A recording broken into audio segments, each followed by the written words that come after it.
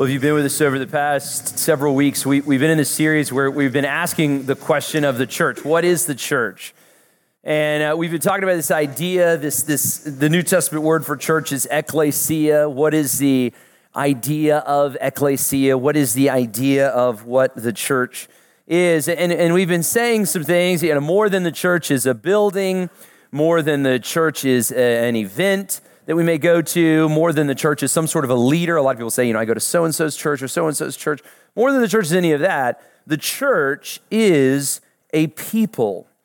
This idea of ekklesia is a people who have been called out, people who come together, people who belong to one another. And so we've been looking under the banner of this idea of a people these last few weeks, trying to give a little definition to the idea of a church. The first week that we got into the definition, we said that the church is a people who believe. We are a people who believe something. We've been called out because of what we believe. Last week, if you were here, we talked about that belief is not just something that we assent to mentally, but it's something that affects us. We're a people who attest. We're a people who live lives that line up with that belief, who are changed by what we believe. But this week, the third big idea that I want to look at, what is the church? We are a people who gather. We are a people that come together. We aren't just a people who separately believe something. We aren't just a people who, have certain ideas or certain experiences by ourselves. No, we're a people that get together. This is so important, what we're doing here, this worship gathering, your Bible studies that we urge you to, your groups, things like the Spotted Cow, things like the parish gatherings that we urge you to. This is right. This is good. This is the church. We are a people who come together, who gather, even just your one-on-one or, two-on-two meetings or so where you come together with other believers. This is right and good and something that you should be doing, something that should be true of the church. And so the passage we just looked at, there's a lot to it. The whole part that we just kind of considered, just about the weightiness of who God is. But there's a lot here about the church. So three things that I want to kind of think about with you. Why do we gather, that we see in Hebrews 10? How do we gather?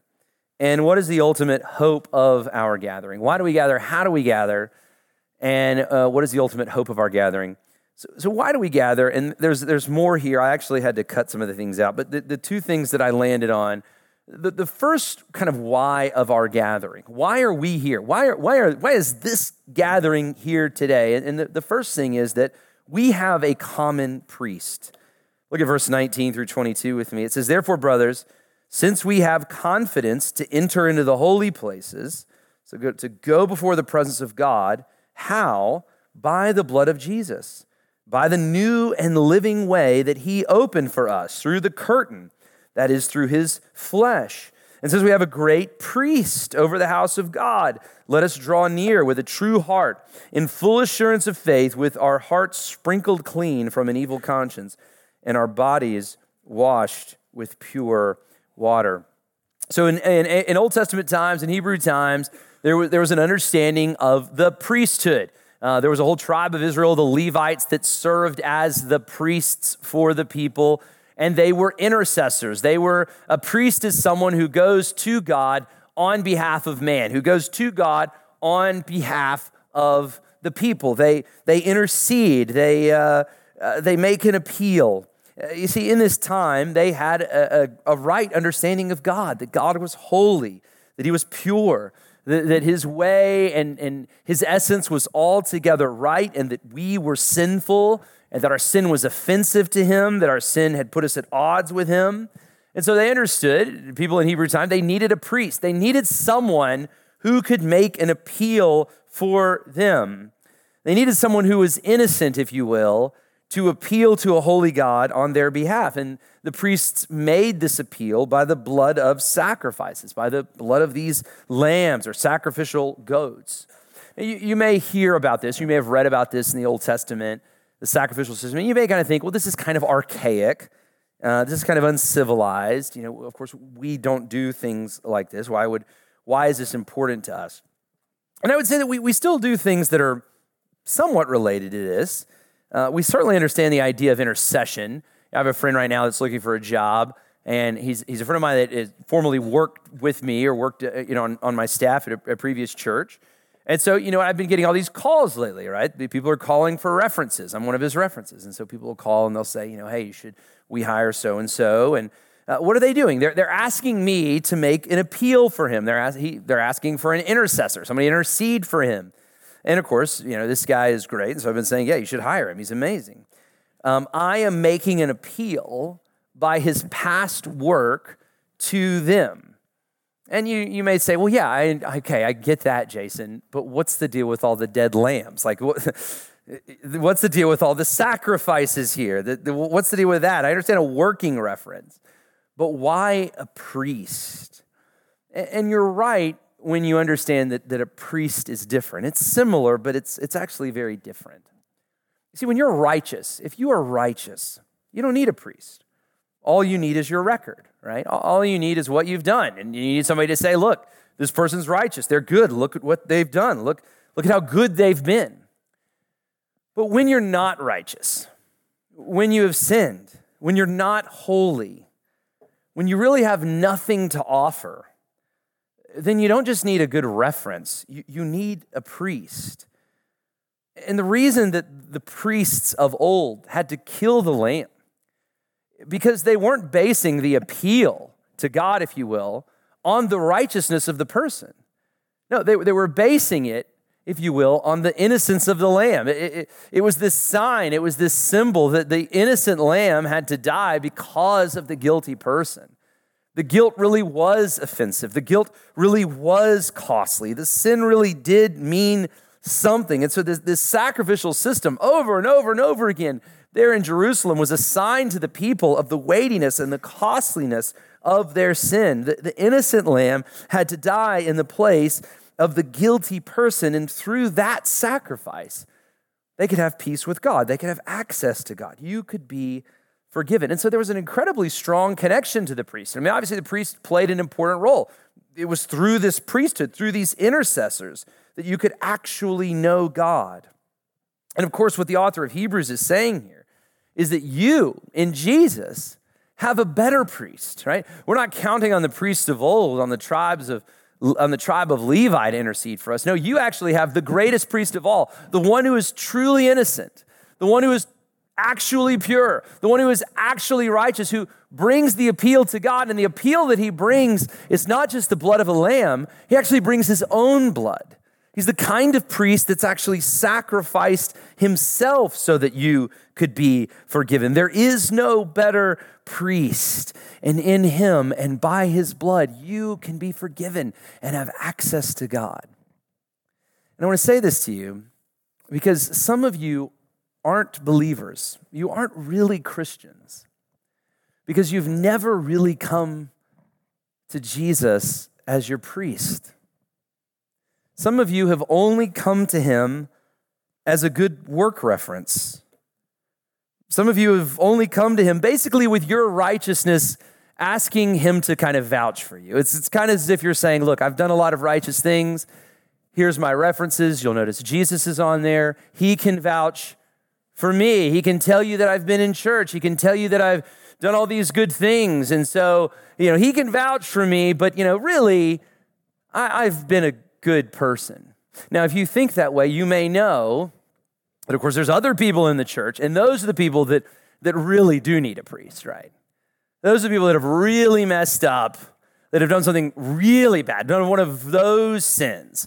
Of course, we realize that for those people, they need a priest. They need kind of this extra measure of grace. And I just want to say, there aren't just some Christians that have really messed up and that really need God's grace.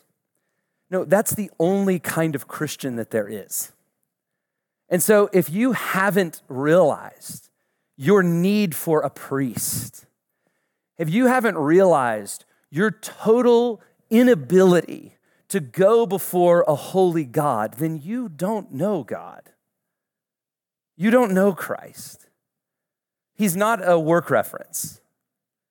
He's not our great reference point on our resume. No, he comes to us as a priest. He comes to ruin sinners like you and me and offers a perfect sacrifice before a holy God. And that in him and in him alone, we can be saved. We can have access to God. And if you see Jesus as your priest, if you believe that, then that changes you. It does something to you. If you have a priest like that, it pulls you into something. The way you view God and actually the way you view others is totally different. And that's one of the reasons that we gather, is because we're the kind of people that have realized my only hope is that God has sent me an intercessor. God has sent me a priest. God has sent me a priest. And in that priest, and only in that priest, I have an appeal before Almighty God. And if that's true of you, there's an incredible bond in that. Having a common priest, I mean, you might meet another Christian, and they may be from another country, and they may speak a different language, and they may be from a totally different socioeconomic class than you. But if you have a common priest, there is an immediate connection. There is an immediate oneness. There is an immediate gathering. One of the reasons that we gather is that we have a common priest. But also, a second reason that we gather, and this is very interesting, is to keep us from sin and ultimately to keep us from hell. Look at verse 23 through 27, a very interesting passage. It says, "Let us hold fast the confession of our hope without wavering, for he who promised is faithful. And let us consider how to stir one another along to love and good works, not neglecting to meet together as the habit of some, but encouraging one another, and all the more as you see the day drawing near. For if we go on sinning deliberately after receiving the knowledge of truth, there no longer remains a sacrifice for sin, but a fearful expectation of judgment and a fury of fire that will consume the adversaries." Now, what does this passage mean? This is something that if you've been around church for a long time, you've probably heard somebody talk about. This idea of losing your salvation, or the idea of assurance of faith. Does this mean that you can lose your salvation? Does this mean that you can't be assured? One of the phrases that you kind of hear Christians say is once saved, always saved, right? Have you heard that before? Once saved, always saved. A lot of Christians believe, once saved, always saved. We can have assurance. And I just want to clarify, there is assurance. If you know Christ, if you truly know Christ, if he has been your priest, if the Holy Spirit of God has come to you and filled your heart and filled your life, then you can have assurance that God will keep you until the day when you see Jesus, until the day when you know Christ in his kingdom. But this idea doesn't mean a few things that I think it's been misconstrued of. It doesn't mean once prayed a prayer, always saved, right? It doesn't mean once baptized, always saved, or once walked an aisle, always saved. Richard Dawkins, when he was 12, 13, 14, he actually thought about becoming a priest. You may not know this. He says he actually, for 2 years of his life, he fervently prayed and sought after God, thought about becoming a priest. But then, of course, Richard Dawkins has spent the rest of his life convincing people that God is a delusion, that Christianity is a myth, that in fact, he goes further to say that Christians are idiots, We're small-minded, idiotic people. So are we supposed to imagine that when Richard Dawkins dies, him going to heaven one day and getting there and being like, what am I doing here? I think this is all a delusion. I think you're all idiots. And St. Peter saying, well, you should have thought about that when you were 12 years old and you prayed a prayer, No, that's not what should be implied when we think about assurance. There's a lot of people that have had a religious experience. There's a lot of people that even do religious things that don't really know God. And we see this all throughout the Bible. Matthew 7, it's an amazing passage of Scripture. This is the words of our Lord. He says, "On that day, many will say to me, 'Lord, Lord, did we not prophesy in your name and cast out demons in your name and do many mighty works in your name?' And then I will declare to them, 'I never knew you. Depart from me, you workers of lawlessness.'" This means that there is a way to do many mighty works in the name of the Lord and be lost. It's possible to cast out demons in the name of Jesus and not know God. That's a terrifying thing. And this is pretty common in the teaching of Jesus. Whether it's wheat and tares or sheep and goats or houses on a rock or a house on a rock or a house on the sand, there's often times where there's two things that are really similar. It's hard to tell the difference, right? The house on the rock, the house on the sand, the pictures, they're both the same house. It's the same house. They're both beautiful houses. One's on rock, one's on sand. The wheat and the tare, it's hard to know which one is truly wheat. The sheep and the goats, they're similar. But one is saved and one is lost. One knows the Lord and one does not. And I think what Hebrews 10 is saying, that one of the ways that we can discern this, and one of the ways that you can actually discern this in your own life, is through the gathering. Now, I'm not saying that just going to church means that you know God. What I am saying is that in a healthy church, I believe that in a healthy church, we're going to talk about kind of what that means in our next point. In a healthy church, you can work out who really knows the Lord and who really doesn't. Here's the deal. Sin always hides in darkness, okay? Sin only grows in the darkness. Sin does not want to be exposed. If there's a sin in your life and it's growing, chances are nobody knows about it. You haven't exposed it. Certainly nobody that knows the Lord knows about it. You're hiding that sin because that's how sin grows. It only grows in the darkness. And so oftentimes, when somebody falls into an unrepentant sin, where you don't see them is in the gathering, right? You don't see them in church. They quit coming. They don't like it. Sin doesn't like the word of God. Sin doesn't like the fellowship of believers. And so sin avoids those things. But there are some sins that are so shrewd that they can actually hide out in the gathering. And this is why it really matters how you gather and what gathering really means. And we're going to get to this point in a second, but let me illustrate this. For example, the sin of drunkenness, okay? The sin of drunkenness usually hides from the gathering, right? Some of you may have come to church drunk before.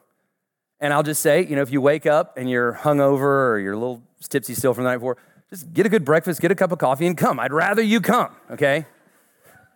But what I do know is that you're not going to keep coming like that, right?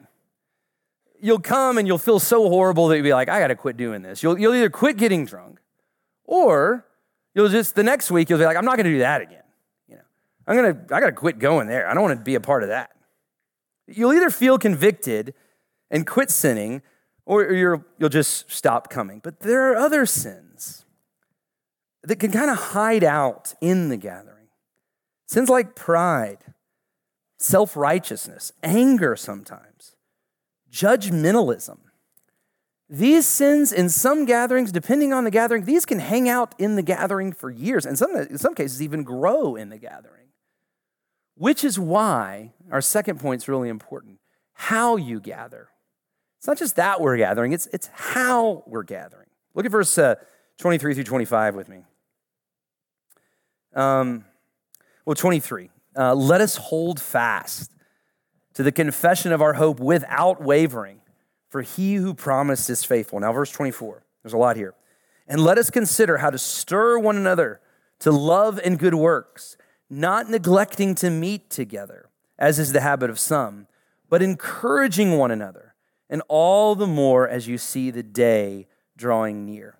Now, this is incredibly helpful in terms of how we should be gathering. There's a couple of words here that I want us to think about. So first of all, one another. The phrase, the idea, one another, it appears 100 times in the New Testament. It is everywhere in the New Testament, everywhere in the description of the church. Love one another, exhort one another, stir one another, serve one another, be patient with one another, be at peace with one another. There are 59 one another commands in the New Testament. As we've been saying, Christianity is necessarily a one another thing. It is a gathering thing. It is a together thing. It is a be concerned with one another. It is a belonging thing. Again, this is why we want you to join the church, why we want you to become a member, this is why we want you to be in a group. This is where you're working out your faith.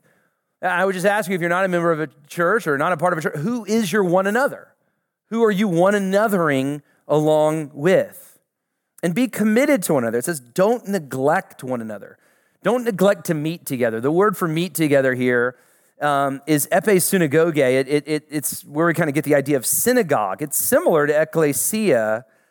But it's not just don't neglect a meeting or don't neglect going to a church service. No, it's don't neglect the assembly. Don't neglect the congregation.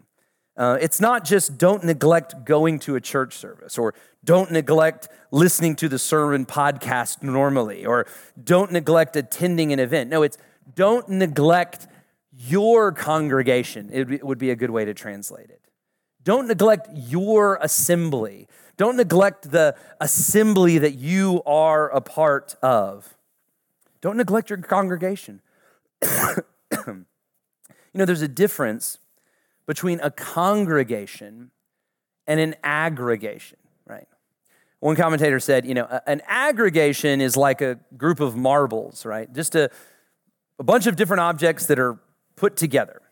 A congregation is a cluster of grapes, something that is organically tied together. And I just want to say, what we so desire for Christ's covenant is not that we would be an aggregation of people, not that we would just be some people that showed up to attend an event together, but that we would be a congregation of people that are necessarily tied to one another, necessarily joined together at life with one another.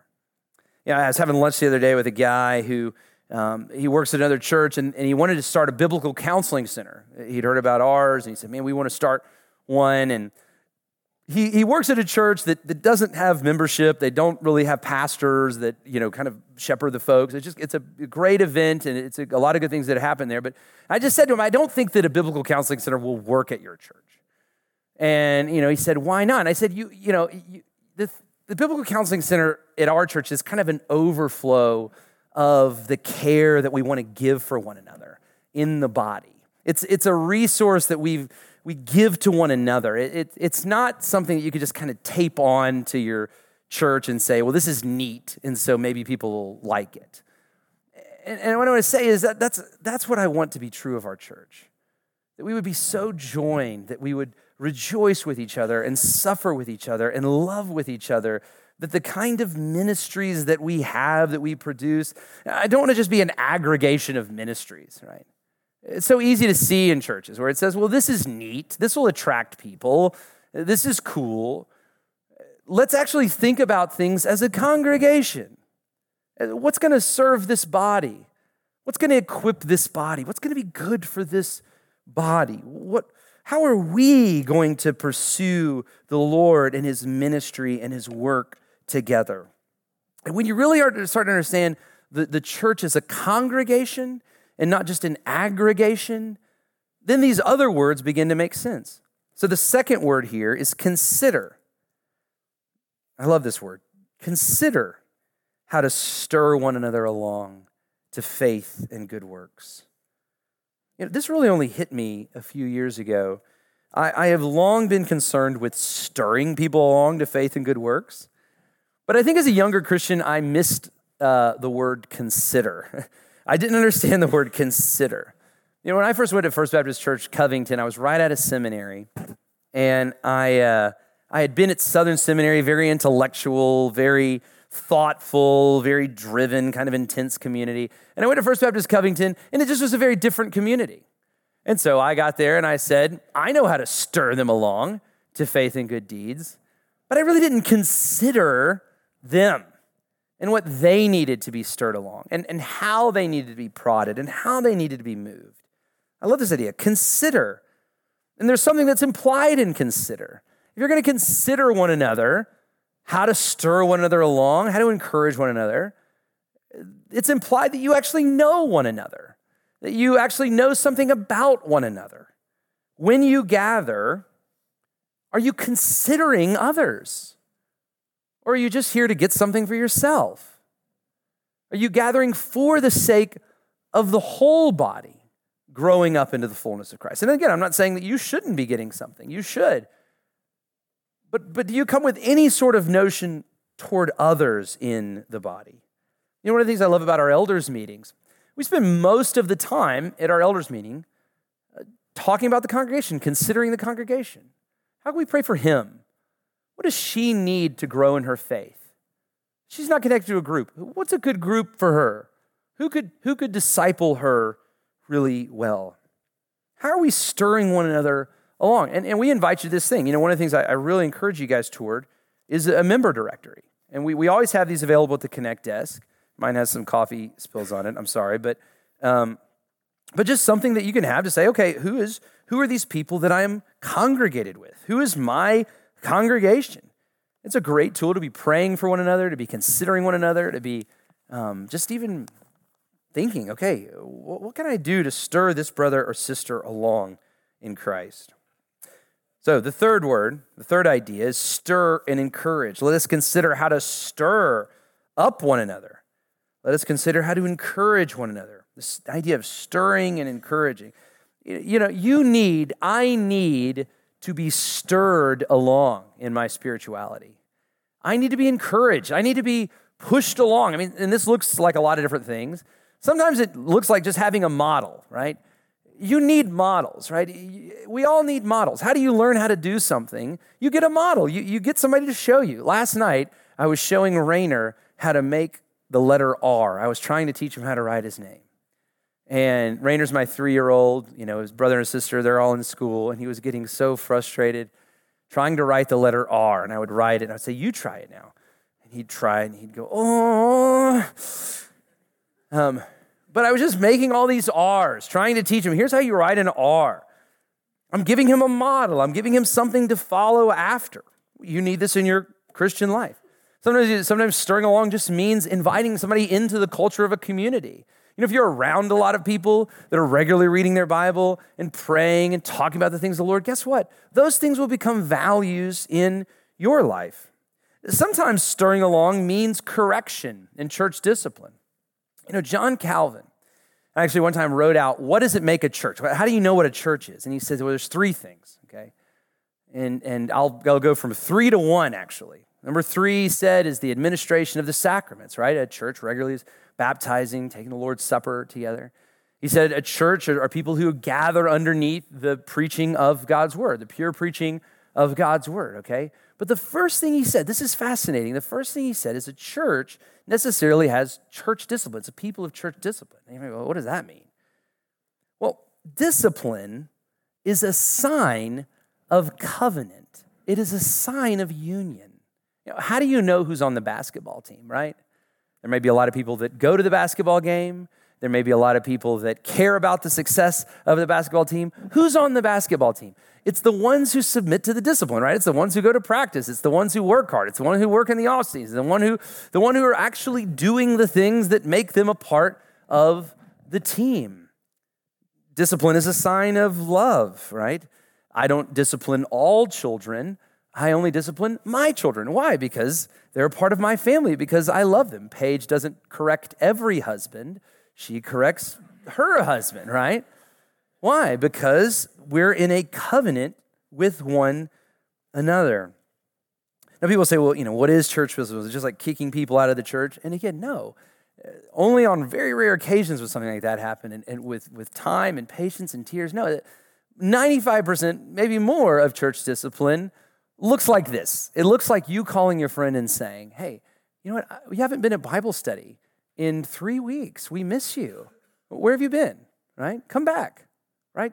That's the normal stirring of the church. And hopefully they do come back. Or maybe it's a little more than that. Maybe it's somebody that you know that you're in a relationship with. You say, you know what? I've noticed that you've been very short-tempered lately. That's not becoming of somebody who follows Jesus. What's going on with you? You know, or maybe it's, you know, hey, I just want to say, we've been hanging out. You are not spending enough time with your children, your family, right? Those are the kinds of things that we all need to be stirred along to live out the life of Christ. Sometimes stirring means an invitation more than a correction, right? You might just say, hey, come serve on the hands team with me. Come serve in Covenant Kids with me. Why don't you go on this mission trip with me? See, there's a concern for the body. Let us consider, right? It's not just Jason consider, the other elders consider. Let all of us consider how to stir one another along. Because what we said last week, we're all together growing into the fullness of who is Christ. Consider how to stir one another along. I need this, you need this. But also encouraging one another. And I like this, it says encouraging one another as you see the day drawing near. I want our church to be marked by encouragement. We're always encouraging one another. We're always picking one another up. We're always giving life. What does encourage mean? You know what encourage means? It means to give courage, right? To encourage, to implant courage into someone. Say, hey, you're doing great. You can do this. Keep going. But this is not just encouragement. It's encouragement as you see the day drawing near. It's encouragement with the presence of Christ in mind. Jonathan Edwards said that Christians should think about heaven 30 minutes a day. I don't know if you do that. You should, though. You should. We really should. Do you think about seeing the Lord? Do you realize that one day you're going to be in God's presence? Do you realize that one day you're going to know the fullness of God? If you would think about that more, it would totally change the way you live your life. You know the teams that are going to go to the Super Bowl? It's the ones that expect to go to the Super Bowl, right? It's the ones that said, one day I'm going to be there. And so there's an urgency. They work harder. They practice better. They pay attention to details more, right? Because they have a future hope, and your future hope always determines your present now. We encourage one another in light of the day that is drawing near. One day, if you really are in Christ, you believe this stuff, one day we believe that we're going to live in a new heavens, new earth, where all has been set right, where there's no jealousy, where there's no dishonesty, where everything is made whole and good. And the sign of Christian maturity is that we would begin living that life, the life that we will live then, as we would live in the presence of God. The sign of Christian maturity is that we begin living that life now. And one of the roles of the church is that we encourage one another to live that way. Stir one another along to live that way. Which gets us to the last of these ideas, which is love and good works. Is the result of gathering. As you gather in worship, as you gather for your group, as you gather in Bible study, is the result of your gathering more love and more good works? Do you love God more? Do you love one another more? Are we serving one another more? Are we serving our community? Are we serving the kingdom of Christ more? And I just want to say that this probably is not happening if you just regularly watch services online. We don't have our services online. We're not going to ever. Because my goal is not for a lot of people to listen to my sermons. My goal is to build a church. And that can't happen at home when you're not around other people. It doesn't say, don't neglect listening to the online sermon a lot. It says, don't neglect gathering together. Don't neglect your congregation. Don't neglect being together as a body. And that will produce love and good works. See, how we gather is so important. It tests out the kind of faith that we have. But lastly, and there's so much to say about this last point, but I'll be really brief. It's the ultimate hope of our gathering. Look at verse 32.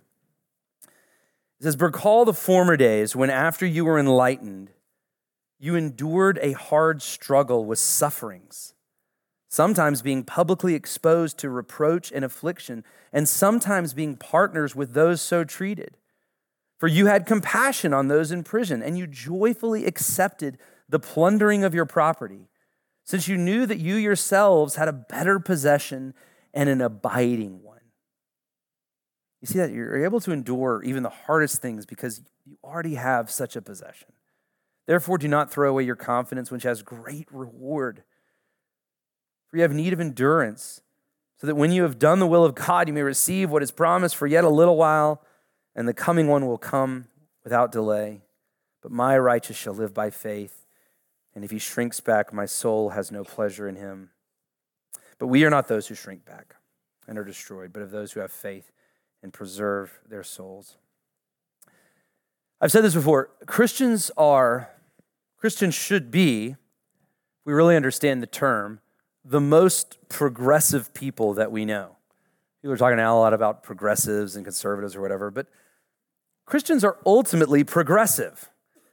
And now, you got to define progressive rightly, right? Yeah, I don't mean by, for example, like gender confusion is not progressive.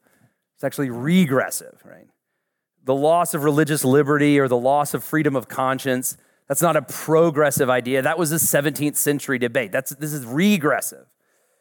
No, but what it means to be truly progressive is ultimately to be a Christian. We are the kind of people who believe in a kingdom where everything is set right, where everything is as it should be.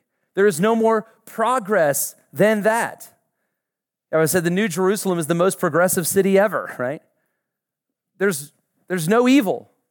There's no sin. There's no wrongdoing. Everyone perfectly gets along.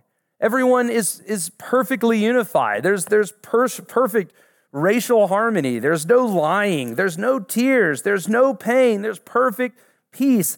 And thus, we as Christians, because we have such an abiding hope, because we have such a foundation, we are a forward-looking people. We are a people that are looking forward to the day when we will be with Jesus. As I just said, this determines how you live now. This determines how you work now, how you spend your money now. This determines everything.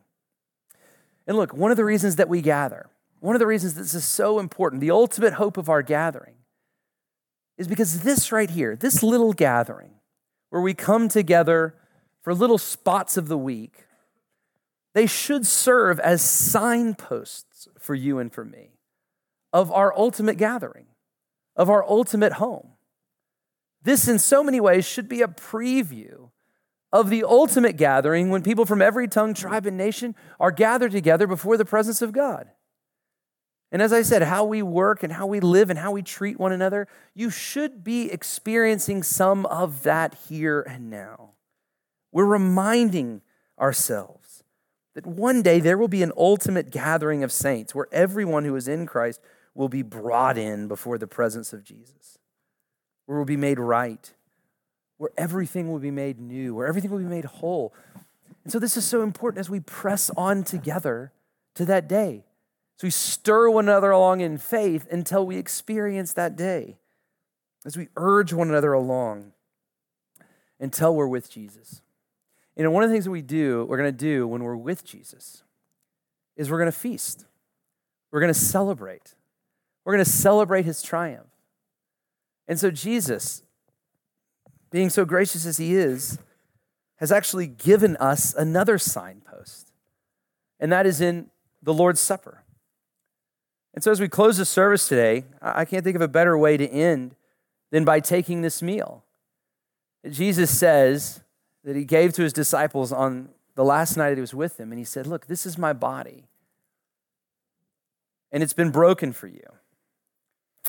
I want you to know that you have a priest who intercedes for you before God, and I want you to know that that priest is interceding for you by his own blood. So as we take this meal, we rightly look back to our priest. We gather because we have a common priest. But as we take this meal, and I want you to remember this, we also look forward. We look forward to the hope that we ultimately have, the coming day when those who are in Christ will be gathered together finally and fully in a city where all has been made right, where we will be eating and drinking with our Lord Jesus, celebrating his triumph. So if you are in Christ, if you're a believer, and if you have made that known, I invite you to take this meal. If you're not a believer here today, I'm so glad you're here. I'm so glad you've heard this message and you've hopefully learned a little bit more about who the church is. But this is not for you. It's not a sign for you, right? It's not something that you would do. It's kind of like, not, if I go to a game, I went to the LSU Oklahoma game. I didn't do all the LSU cheers because I'm not really an LSU fan, right? Save that for them. Something for them to do. But, so if you're not a believer, just let the elements pass. We're glad you're here. But if you are a believer, as a sign to you of what Jesus has done for you in the past and of the hope that you do have in the future, I invite you to take this meal. And we're actually going to take it seated today. Our deacons will be coming and passing it. And I just want to say just one little announcement before I pray. If you need a gluten-free option, not all of the wafers are gluten-free, so just kind of raise your hand and we'll make sure that you have that option. So let's go before the Lord in prayer. I invite you just to stay seated as our deacons come forward to pass these elements. Father, I pray that through this meal, this would be a sign. It would be a backward-looking sign, a forward-looking sign. A sign, Father, to remember that we have a common priest in Jesus who has opened up access to you, the holy God of the world, Lord. I pray, Father, even as we take this, there'd be a sense of adoration and trembling, but also just of great confidence in the hope that we have in Christ. And Father, as we take this meal, Lord, may it serve this body, this church, to stay faithful, to keep looking forward to the day when we're made new and right in your coming kingdom. So it's to this end and for this hope that I pray.